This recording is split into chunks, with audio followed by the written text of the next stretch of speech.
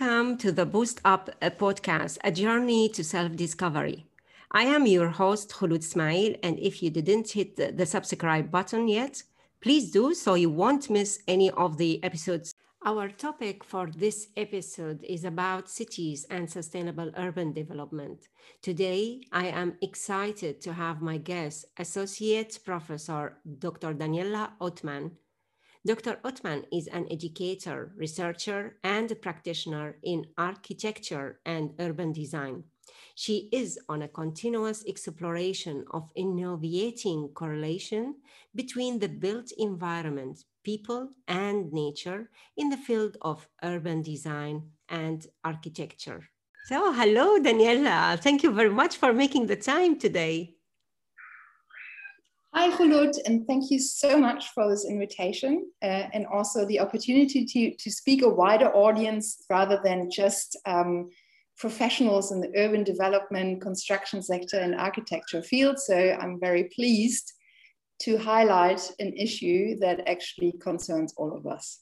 Amazing. Yeah, I am actually as well very happy to have you in this podcast. I am accustomed, since we have met the first time, if you remember, I don't know, was it 9 or 10 years ago? 2000. It feels a lifetime for me, my Khulud.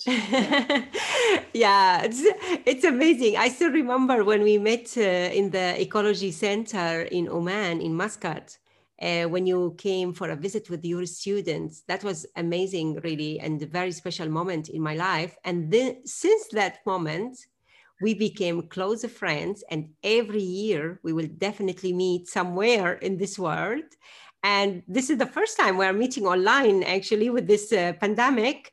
So I'm happy that we managed to keep our rhythm and our habit to meet on a yearly basis. So I'm very glad that you are with us today and with the knowledge and your experience and knowledge that you are going to share with our listeners.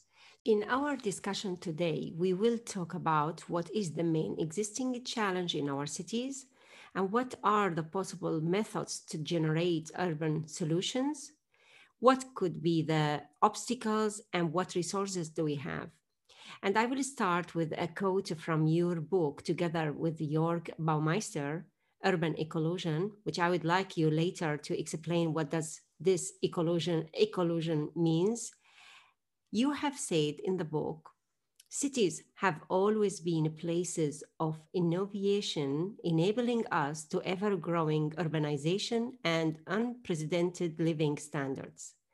But at the current rate, successive implementations entail devastating consequences to the natural environment that we belong to, depend on, and are responsible for. The next generation of innovation involves reintegrating the human-made environment into the ecological environment.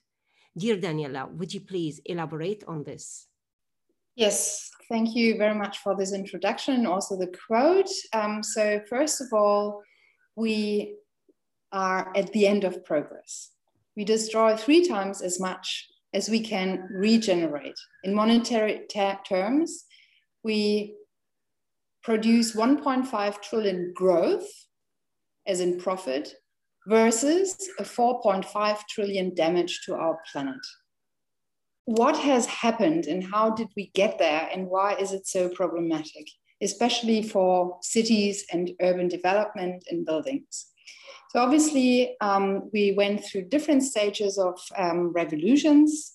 From the agricultural revolution, we found ways how to design and build and occupy a permanent settlement. About 10,000 years ago, we have a whole urbanization movement.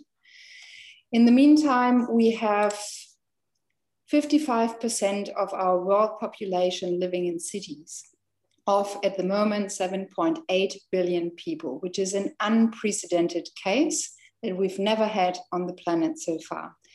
And even further prediction on the world population living in cities by 2050 is 68%. The way how we're treating our planet to afford all of that is a way how we have introduced non-renewables that eradicate renewables through especially the Industrial Revolution. So what we have seen in the last 50 to 70 years is an increase of fossil fuel and cement production CO2 emission, only CO2 emissions of from in 1950, 5 billion tons to, in the meantime, 35 billion tons globally. That means a factor 7 over 70 years. In 1990, from 1990 until now, we have increased our greenhouse gas emissions over 40%. I'm saying that because we had in 1972 a very crucial warning by the Club of Rome and authors like Donella Meadows writing about the limits to growth, where already there have been reminded that the way how we're currently experiencing this global experiment of urbanization and comfort and population growth is not sustainable. But still, since then, we have been increasing our greenhouse gas emissions immensely. So in the meantime, we live at an eco footprint, meaning on the footprint that we need of resources on the planet in order to maintain our population. We live at 2.75 global hectares per person. That means in average on the planet, that means we're living as if we would own 2 planet Earth of natural resources, of our atmosphere, of our ecosphere, of our aquasphere, of our all like the habitat of our surroundings.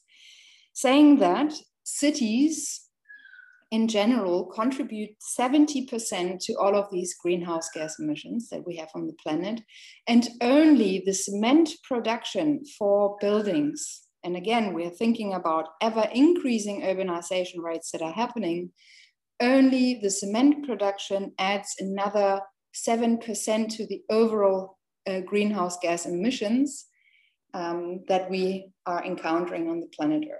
So not only now are we destroying or devastating our livelihood, but we are also destroying the livelihood of like people through urbanization rates, where we talk about a sick building syndrome, but also a sick urban syndrome, where a lot of people suffer of diseases based on air pollution, on light pollution, on physical inactivity, on allergic diseases, and of course, in the current times with the pandemic, the diseases that are especially prevalent in like urbanized areas. So not only are we threatening our planet, our Mother Earth, but we're also threatening our own species, Homo sapiens. Now, the question, of course, comes how we are creating the right future. Are we creating the right future already, or what's the alternative, or what has happened or not happened in the last 40 or 50 years now since the first warnings that we have gotten through the limits to growth? We have seen, of course, a lot of policies that went in. The United Nations have met. We have the Kyoto Protocol. We have the Paris Agreement. We, since 2015, have sustainable development goals for every kind of sector here on Earth now, where even cities, as the Sustainable Development Goal number 11, contribute to and tries to find solutions. And now the question comes, of course, how do we find solutions that are adequate to change the direction that we're going? And I'd like to quote Albert Einstein on that, who said, "We cannot solve our problems with the same thinking we used when we created them."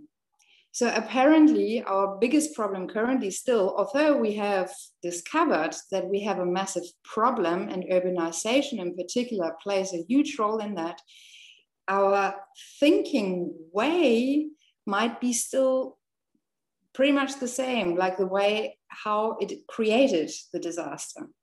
So basically, we need to learn from what went wrong in the way we approach urbanization and comfort in the past, and be able to make the change in our mindset in order to define and find a more effective, balanced way where we consider all the components of the ecosystem, including a human being. So we are part of the system, not separated from the system.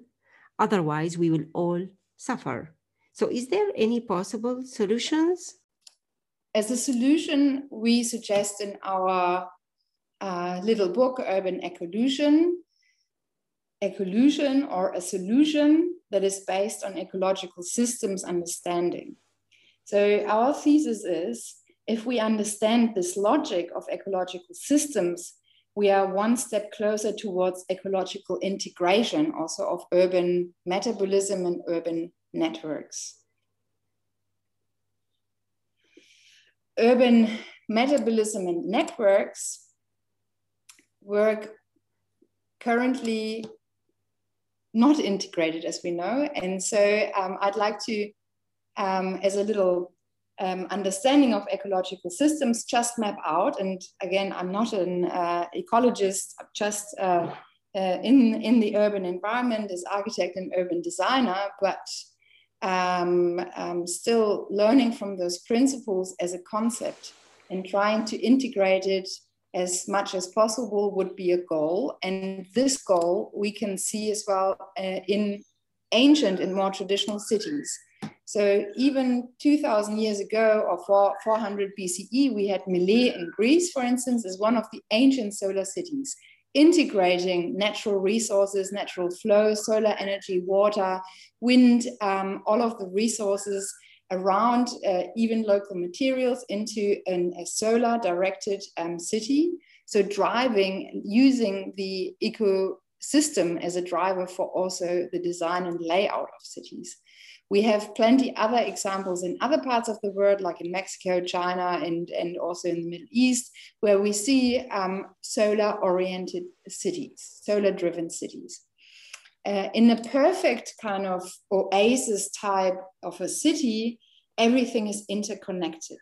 Like oasis settlements in the most harsh climatic situation that you can imagine, a desert which is arid, which is the lowest bio capacity possible, the lowest living things that live there overall in comparison. And so how do people make a living there, or how have they done that? And basically it was a very, very intricate way of connecting everything, every like resources, every natural preconditions, also sociocultural preconditions or sociocultural preconditions to govern it into an urban network. So I'd like to briefly explain the 5 different principles of ecosystems, maybe thinking as a concept, but because that concept could help all of us in whatever area we are working to make decisions in our day-to-day life. So the first principle is the principle of flows. The principle of flows basically says that solar energy transformed into chemical energy by the photosynthesis of green plants drive all ecological cycles. So everything is interdependent from the solar energy that transforms different flows of energy, information, and matter into different forms of vegetation and so on. The second principle, and those principles have to be seen as in to be fulfilled, all of them, and not like separately or individually, or so all of them are relevant. The second principle is the principle of cycles. So cycles as in interdependencies between the members of an ecosystem. So all parts of an ecosystem involve the exchange of matter and energy in continual cycles. Those cycles, very importantly, they are based on feedback loops. So it's not a one-way stream. There's a constant exchange of feedback the perfect deal, the perfect rate.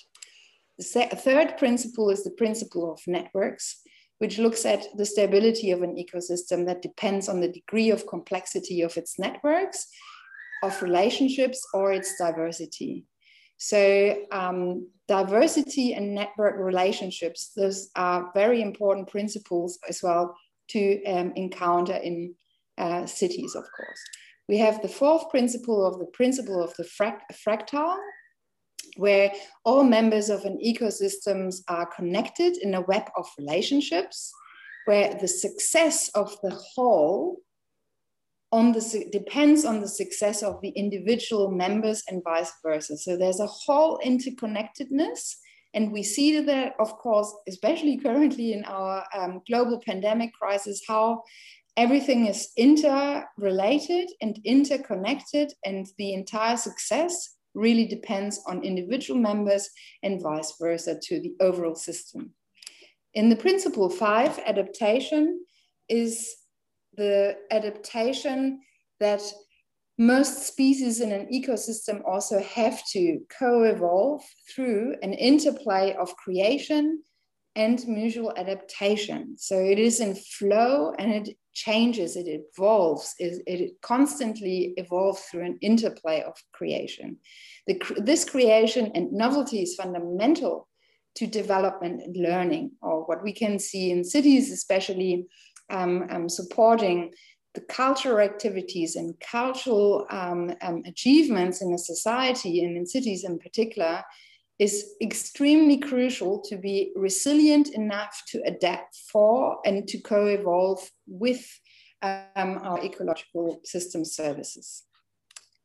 So in our book, Urban Ecolution, this word ecolution, of course, tells you that it is composed out of ecology, so the logic of the oikos, of the household, of the system, basically, as a solution for also urban design thinking and urban design concepts, but also building concepts. So some solutions that we map out as well for solutions in these concepts are based, of course, on these ecosystem principles. And so in those ecosystem principles, we try to bring together all the different functions of a city. So how do we live together through the different resource flows of water, of mobility, of how the shelter, the buildings are constructed to give us shelter, but also more than that, become also a cultural achievement in the statement that reflects the spirituality, the culture, the community, the social system per se in a city, which is again very, very important. It's not as pragmatic as just like building concrete buildings. So you see that in these recipes that we map out in our urban ecolution solutions generator, we come up with various ways how to now interconnect under systems principles all the like natural resources and phenomena that we have, and the functions and the program that cities and people to live together in a successful, meaningful, healthful society could live with. Oh, that's very interesting. So talking about those principles and learning from those principles to integrate it into our future cities, for a healthier cities, what do we have to do that? What do we need to do it? Yeah, so it's a very, very important question. So we have already a lot of knowledge. We actually wouldn't know how to do it, how to reduce the amount of resources that would go through our urban metabolism, or we could see the city as a body, like with entrails, where you put fluids and nutritions in, and there's something coming out, but it feeds into another kind of like systemic part. And buildings are there, of course, as a shelter, but an expression of individuality, but also of a cultural, societal statement. We have on a political level, we have, as I said, the UN Sustainable Development Goals, We have globally UN administered Paris agreements on reducing greenhouse gas emissions and CO2 in particular, but not only, because so we have a lot of instances already in place. We have the knowledge through research in architecture, in construction, in material sciences, which materials can be used with low emission rates, which materials, or even materials that have a high emission rate like steel and concrete, how to use them in a smart, intricate, and light way to construct something that is also has a certain longevity, but also a certain cultural expression through pioneers like Frei Otto, who has been the pioneer of taking nature as a principle and designing with and for nature to create structures that are not only beautiful, but they're also, in terms of their resource use and the way how they are put together as a process and structure, reflecting the smartness of we have in our natural environment, and at the same time leaving a low footprint on our planet. So we have a lot of solutions already. There are snippets of that, but now the greatest challenge is, of course, how we can bring all of those together in an integrated network of things. Mm-hmm. So I hear you saying we have a lot of research and resources, and politically as well, there are a lot of resolution and the United Nations Sustainable Development, the 17 goals. Plus we have a wonderful example from nature and the ecosystem to learn from those principles. So what are the obstacles? I mean, as you can imagine, the obstacles are manifold. And but in my opinion, if we dig down into the real massive obstacle is, again, quoting Einstein, solving the same problems with the same thinking, and the same thinking that we had 50 or 70 years ago of a neoliberal capitalism that is based on profit is the underlying thinking that actually brought us to the point where we currently are. So I think that this way, and using economy as something, what the true sense of the meaning etymologically of the word economy means, oikos, so eco, meaning the household, the system again, and nomi from the Greek nomos, meaning managing it.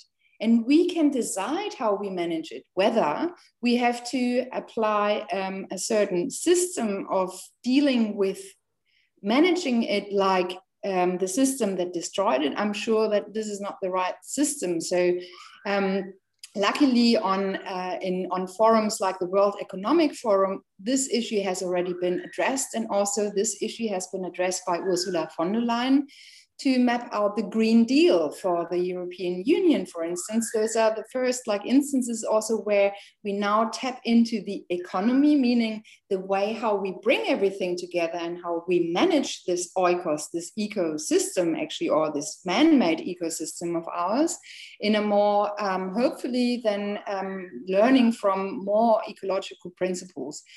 Yeah.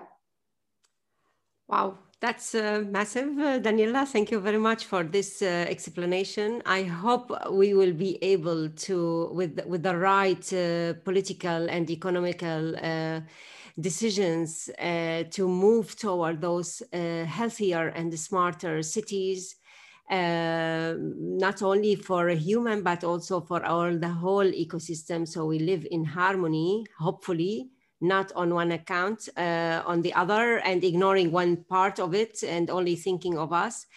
One question come to my mind as a normal citizen. What can I do as a normal citizen in all of this cocktail of a challenge? And yeah, it's really very challenging. As a single citizen, where is my responsibility here, and what can I do for a better future? So I think all the answers you can give yourself as an individual member of this society, of the system overall, if you always try to understand how things work. Very like easily put. So asking where does stuff come from, and how has it been processed? Where is it going when I have consumed it? Is there a way how we can reuse or recycle or upcycle what we call still waste? But the underlying fundamental principle of ecological systems, and what we also have to bring into our construction sector, into our cities in general, is the concept of nature doesn't have the concept of waste. So everything is in the system, and everything has its place in the system, and there's no extra, basically. So what we can learn individually is trying to understand how ecosystems work, and then trying to also understand where all of our stuff, where our food, where everything we digest and we buy, and in our behavioral pattern, trying to understand where does it come from, what kind of damage does it do to the planet, am I ethically and morally okay with that, where does it go, and how could I change my consumerist behavior as well to maybe make a difference in that. And a very good last question that comes in mind to like everyone to ask themselves basically is a question on that my Confucian philosopher colleague here at Bond University has termed, where she said, how much is not too much? So if we ask us the question to every like item that we consume, that we produce with, that we create with as well, how much is not too much? Wow, that's an amazing question for us to remember and to ask ourselves with everything we consume, eat, buy, or want to obtain. How much is not too much? Correct? I got it right. Exactly, because it's turned a little bit on the head. So you will think about it from the other side around as well. Absolutely. Absolutely. Thank you very much, Daniela, for this insightful short, quick talk. There's a lot in it, though, and looking forward to meet you again and talk more about the other parts of your book. Thank you. Yes, I thank you very much. And also to the audience, if you have any questions, lots of question marks in your head, or any comments, suggestions, I'm happy to answer your emails. Wonderful. I will add your email and your contact in the description of the podcast, so people can reach out to you and if they have any question. Thank you, Daniela. Excellent. Thank you. Thanks, Khulud, for this opportunity. This is what I have got for this episode. And if you love it, please share it on your Facebook or Instagram story and tag me at khulud.ismail. KHOLOUD.ISMAIL. And remember, sharing is caring. And I wish you a wonderful day.